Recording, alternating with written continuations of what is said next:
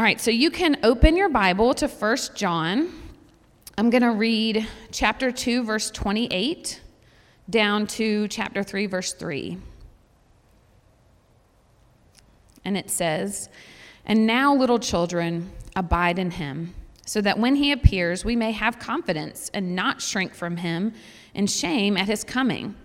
If you know that he is righteous, you may be sure that everyone who practices righteousness shall be born of him.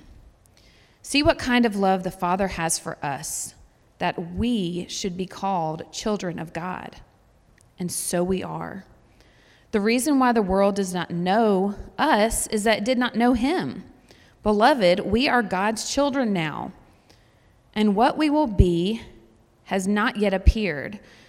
But we know that when he appears, we shall be like him, because we shall see him as he is. And everyone who hopes in him purifies himself as he is pure." This is the word of the Lord. Thank you, Stacy. Well, good morning. If we haven't met, my name is James Walden. I'm one of the elders here, and it's my privilege to open up this text with you and to see what God would have for us this morning. Now, if you are at all aware of the evangelical universe, and it is a strange universe, we have our heroes and we have our villains, and sometimes it turns out the heroes are villainous. But this week we had a fairly startling discovery, although it perhaps should not have been so startling to us, that one of the great defenders of the faith and apologists, Ravi Zacharias, who died in May of 2020, after an internal investigation of his organization, Ravi Zacharias International Ministries, has been exposed as a predator who has systematically victimized women throughout the course of his ministry. It was startling discovery, as I said, and deeply, deeply disappointing. Much of his life was spent hiding this in a very effective way. He hid in plain sight in some ways. But after his death, phones were able to be retrieved, his technology could be found, numbers, messages, all this was revealed. Dan Patterson, who was the former head of RZIM, that ministry in Australia, wrote on his Facebook page on Wednesday night, quote, "I feel a profound sense of the fear of the Lord, knowing that one day I too will give an account, where like the RZ report, everything done under the shroud of darkness will be made known. Jesus comes to restore justice through judgment. Oh, how I wish Ravi had repented." Now, we're careful, as the Apostle Paul warns us, we don't pronounce judgment before the time, before the Lord comes, who will bring to light the things now hidden in darkness and disclose the purposes of the heart. Then, Paul writes, each one will receive his commendation from God or his condemnation. Then we will receive our reward or our rebuke. But even though the day has not yet come, there is, as we've said, revelation's been brought to light. As Paul writes elsewhere, the sins of some are conspicuous, parading ahead of them on the way to judgment, while the sins of others appear later. And Ravi's sins have appeared even after his death. You know, it's been said the two most important days of your life is today and that day. That day will determine the significance of your life. And it will determine our destiny. Will we be prepared for that most important day of our life? How will we prepare for it today? As C.S. Lewis wrote in his wonderful essay, Weight of Glory, in the end, that face which is the delight or terror of the universe must be turned upon each of us, either with one expression or the other, either conferring glory inexpressible or inflicting shame that can never be cured or disguised.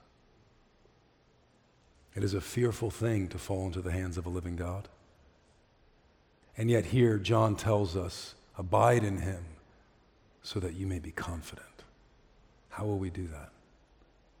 Would you pray with me as we begin to look?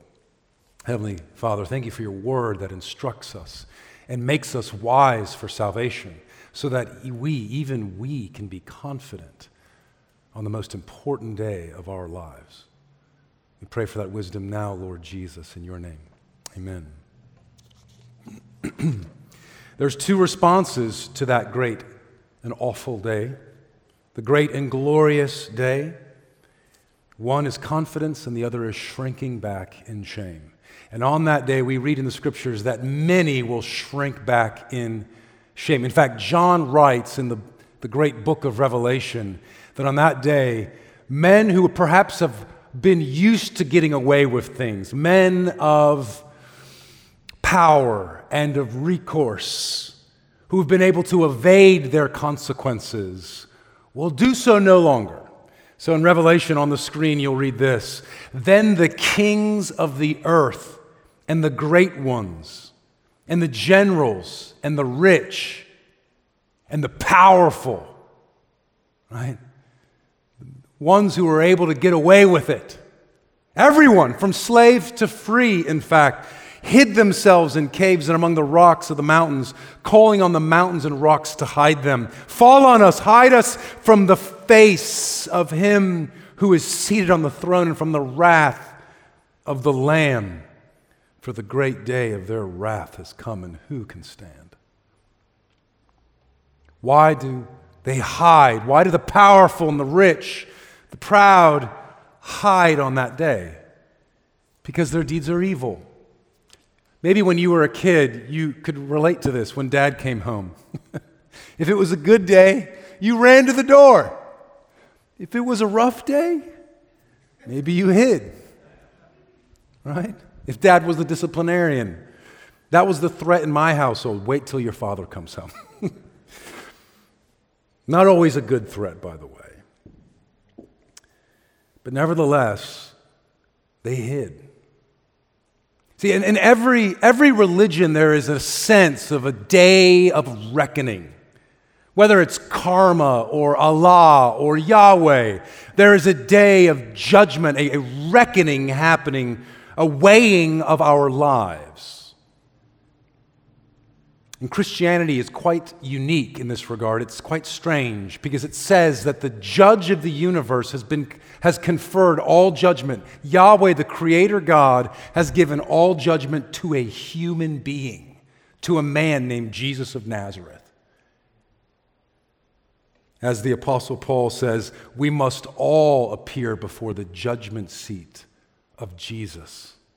And so each one of us will receive what is due us for the things we have done while in the body, whether good or bad.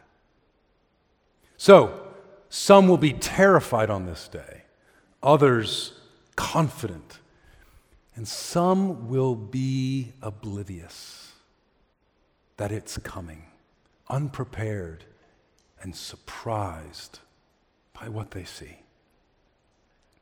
Especially religious people. Paul, writing to a religious audience, says, "Do you suppose, O man, you who judge others for evil, yet you do the same things, that you will escape judgment?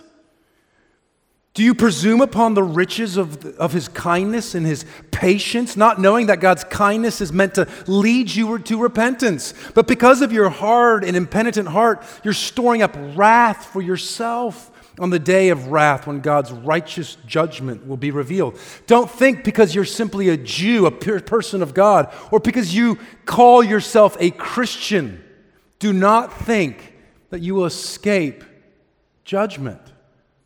And this is what he goes on to say on the screen. You'll see it. It's on this day of wrath. He says, "God will render to each one according to his works. To those who by patience and well-doing seek for glory, honor, and immortality, he will give eternal life.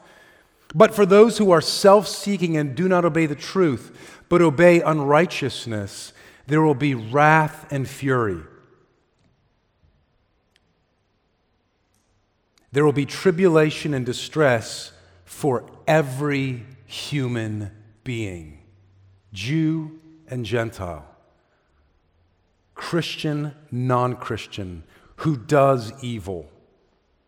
The Jew first, and also the Greek, but glory and honor and peace for everyone who does good.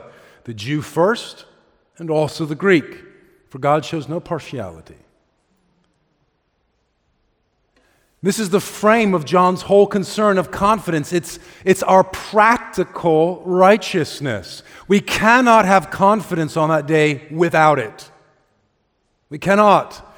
John goes on to say in verse 29, if you know that he is righteous, you know that everyone who is righteous, who practices righteousness, is born of him. And then he sort of talks about being born of God in the following verses, but he picks up the thread again in verse 4, talking about everyone who practices sin. And look at verse 6 with me in chapter 3. No one who abides in him keeps on sinning. Verse 7, little children, don't let anyone deceive you. Whoever practices righteousness is righteous as he is righteous. Verse 9, no one born of God makes a practice of sinning. Verse 10, by this is evident who are the children of God and who are the children of the devil. Whoever does not practice righteousness is of the devil. There's no way to have confidence before the throne without practicing righteousness, without a clear conscience.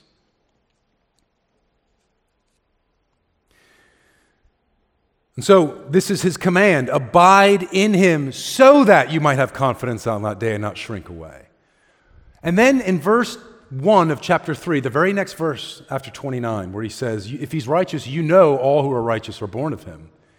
He seems to get on a rabbit trail. He seems to take a side path.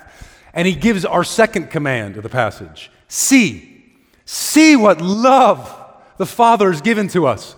He seems to be distracted by this note of born of God. It seems to put him off on this thinking about the being born of God. Can you believe the love of God for us?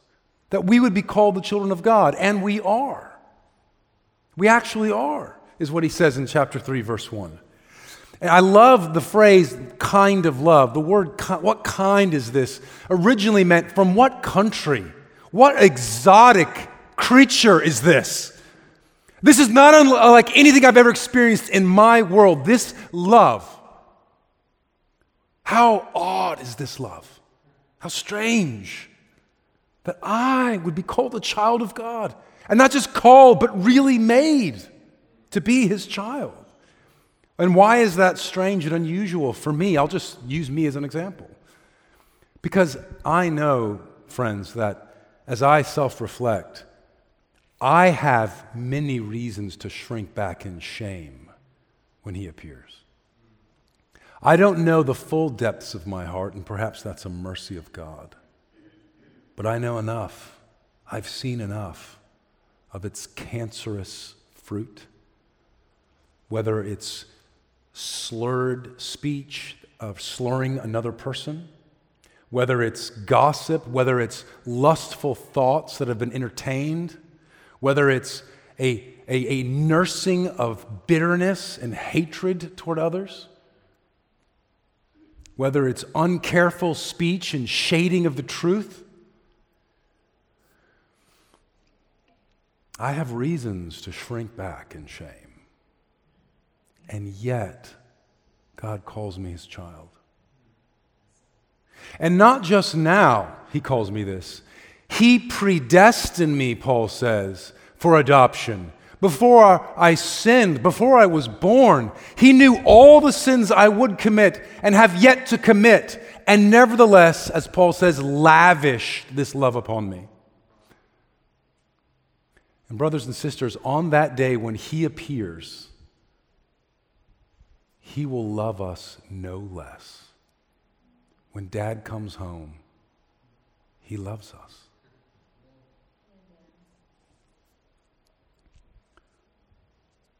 He's like a good parent. He will discipline. He will correct. He will love you no less.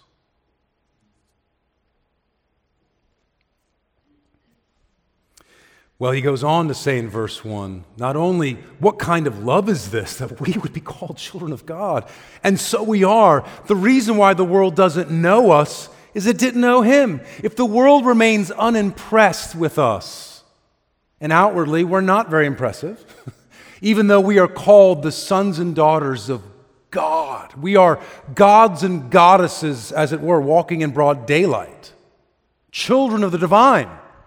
Yet the world remains unimpressed. In fact, we're quite invisible to the world. But that's not strange. Jesus, who created the world, entered it, and the world did not recognize him, but pushed him out of the world. I want you to look around the room right now and look at these faces. You can see half of them. On the judgment of charity, as those who have confessed Christ, these are the children of God. The children of God. The world overlooks us. The world does not recognize us. Our Father does. He calls us my child. Let's not overlook one another. Let's recognize one another. In fact, all of creation groans for the revelation of the children of God, Paul says, because we're hidden in plain sight right now. It longs for our obvious revelation and glory, which is what he goes on to say in verse 2. Beloved, we are God's children now, and yet what we will become has not yet appeared. But creation longs for the liberation of the children of God in what Paul calls our adoption. But aren't we already adopted? Yes, but our adoption is not evident. It is not manifest yet. What is the manifest adoption of the children of God? Well, Paul defines it. The redemption of our bodies. Then our full glory will be seen. And you will be tempted to worship a child of God. C.S. Lewis writes. You see, as Paul says, when Christ appears, he will transform our lowly bodies into his glorious body. Or what John says here about this, what we will become has not yet appeared, but we know that when he appears, we know, we don't think, it's not our opinion, we know that when he appears, we will be like him. And that includes our bodies. This is what Paul says. He says, listen, it's what's sown imperishable is raised, or sown perishable is raised imperishable. It's sown a natural body, but it's raised a spiritual body, because the first man was a natural man. He was a lump of clay in whom God breathed the Spirit to become a living soul. But the last man became a life-giving spirit as his resurrection. And right now you bear the marks of the man of dust. But you also belong to the man of heaven, which means you will also bear his mark. And what is buried, perishable, corruptible, will be raised, imperishable, uncorruptible. And this is what Paul says. Look, it's a mystery. What we will become has not yet been evident. But we won't all be in the grave, but we will all be changed in an instant, in the twinkling of an eye. We will be transformed. This is our destiny. We were predestined to be holy and blameless before him. We were predestined to be conformed to the image of his Son. This is more than just our bodies. It's our souls will be pure as he is pure.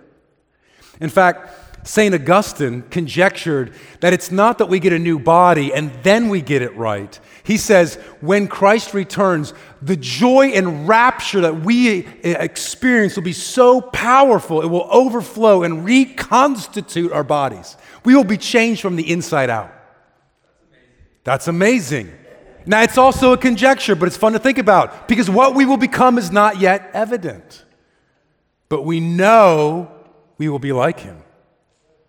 We will be pure, immortal.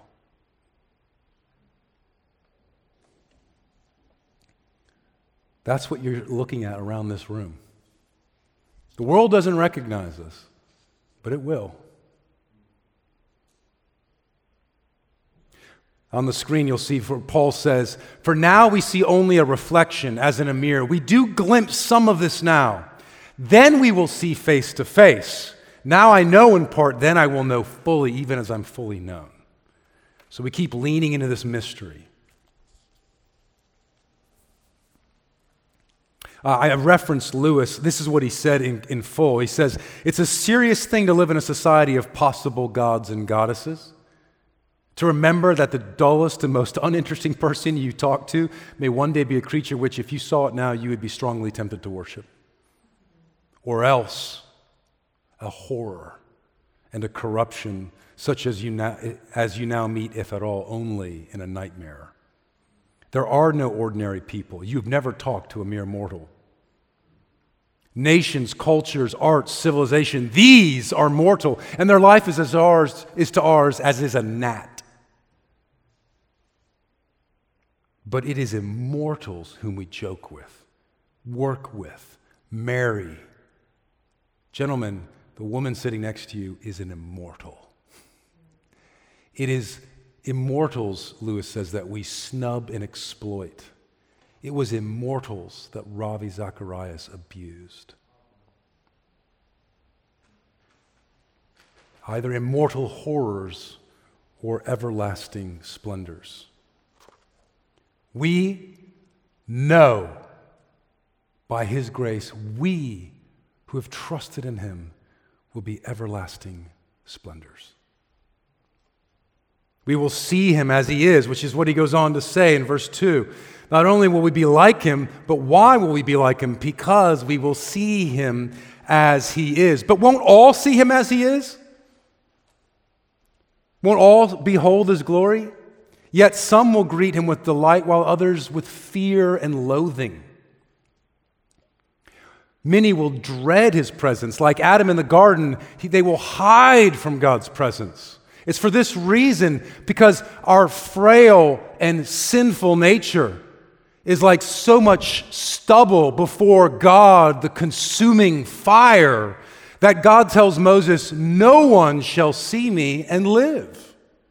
And yet here, not only will we see Him and live, we will see Him and thrive, while others will see Him and hide and receive an incurable shame. How then is it that others will greet Him with a smile, with eagerness and overflowing joy? It's because they know they are His children. They know Daddy's home. They know they will be made like Him. They know they are loved. They know that when Christ, who is your life, appears, you also will appear with Him in glory. And they pin all their hopes on it. The world will see Him in His glory as an enemy, but we who know His love, as Calvin put it, I love this, will see Him as a long-awaited friend. And what do you do when a long-awaited friend comes? You don't hide, you run to Him.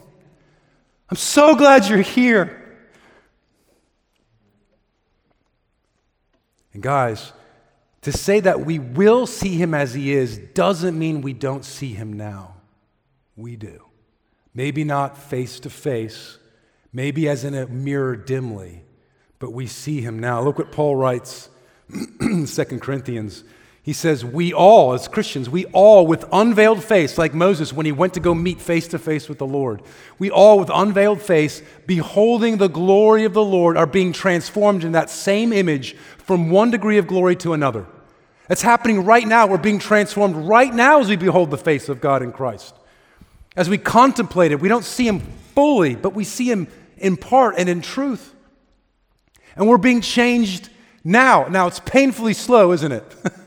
The change is horrendously slow, it feels to us. When we see Him as He is, it'll be instantaneous change.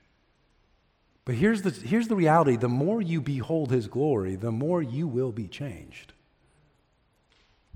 So behold His glory. In fact, that's exactly John's point in the last verse, verse 3.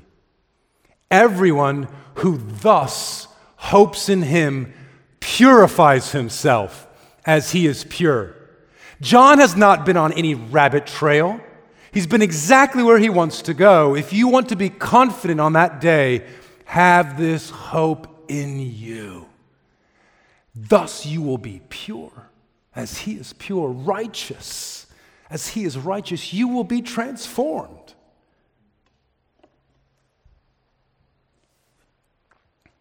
The road to righteous confidence on the most important day of your life is a path called hope. Do you have it? Hope requires two things. One, a promise worth believing in, a promise worth staking your life on. And friends, we have that in spades here.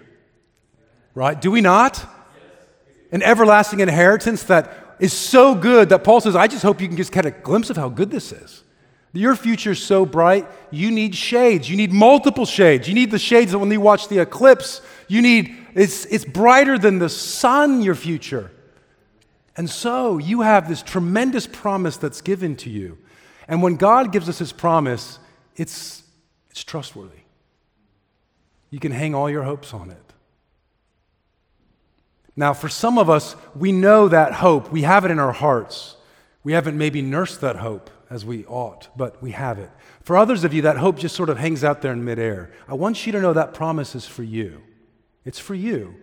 So grab it.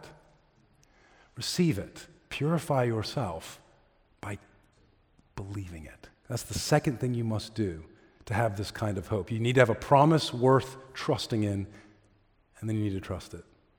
You need faith. And you can pray for that too. God, give me faith to believe this. He loves to give the gift of faith. But that's not just about conversion or a one-time decision we make. We have to feed our hope. We have to feed our faith continually. As Landon shared about the fast, Christianity is not about ultimately self-denial. We deny ourselves positively so that we might love others well and serve others well. But finally, the Christian life is not a negative ethic. Suffer. That's not Christianity. Christianity is joy. And for the joy set before you, suffer for a little while. But joy is the tenor of Christianity. Hope, inexpressible. That hope has to feed your heart or we'll die out here. And so we fast so that we can feast. We fast from all the garbage that fills that occupies the windows of our soul, that what our eyes take in, right? So whether that's social media, and again, it's not that social media is wrong or sinful, but what we feed on can so quickly starve our hearts. Instead of feasting on Christ. And what is that feast? It's to put ourselves into the presence of the Lord and to behold his glory. It's to do that in his word. We saw that last week. Abide in him. How do you abide in him? Last week, let his word abide in you. This week, how do I abide in him? Hope in him, and you will abide. So I've got to put myself in the streams of grace. I have to put myself in his presence regularly. And if you feel weak, all the more so do you need to put yourself in his presence. I'm not spiritual enough to get in his presence. No, dead men are dragged into his presence and changed. They're resurrected. So come into the presence of Christ. Feed on his promises. You know, here's a promise I gave last week in the benediction on the screen from 1 Thessalonians. Look, this promise has no conditions of how faithful you have been up to this point, how great and awesome your faith is. It's a promise to all those who would receive it. Now may the God of peace himself sanctify you, that is, make you holy completely, and may your whole spirit and soul and body be kept blameless at the coming of our Lord Jesus Christ. Well, that's a tall order. It is. It is massively tall. You don't even know how tall it is until you've tried to do it.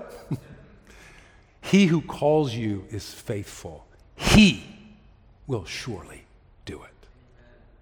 brothers and sisters, trust in that promise. Rely and lean upon that promise.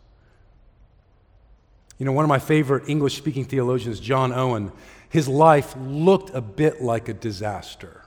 After so much promise, so much brilliance, one of the most prolific theologians I've ever known. I've never seen anyone produce as much. Perhaps there's a few out there that could compete with him.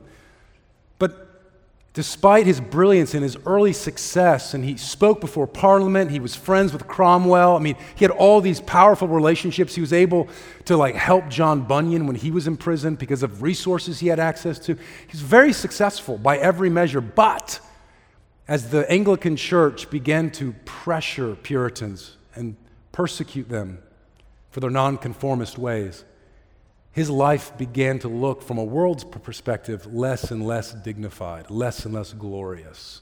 The world did not recognize him as a son of God. He did not look, from their vantage, to be a son of God. At one point, John Owen was even homeless and penniless after so much success. And yet, though this is the downward trajectory of his life, you know what was upward was his absolute fascination with the love of God in Christ. It just grew and grew and grew and grew. So he could say with John, see what kind of love. And in particular, his fascination kept falling on the face of his Lord Jesus. All of his books tend toward this. And the last book of his life is called The Glory of the Lord Jesus Christ. And you know what it is? It's just him going from the book of Genesis all the way through Revelation, tracing the beauties, wonders, and glories of Jesus Christ on every page. It's just him reveling in Christ's goodness. Isn't this incredible as he's going from page to page of the Bible? On his deathbed, he had finished it. And as he lay dying, the publisher comes in and says, Dr. Owen, good news, your book has been published. You know what his response was? That's great, but I'm about to go see him face to face, and I can't wait. May that be our hope, brothers and sisters. Would you pray with me? Father, help us to feed our hearts on this hope. Help us to feed it on this hope now as we worship, as we sing, as we behold your beauty in your sanctuary. And may we do that today, the most important day of our life, next to that last and great day. In Christ's name.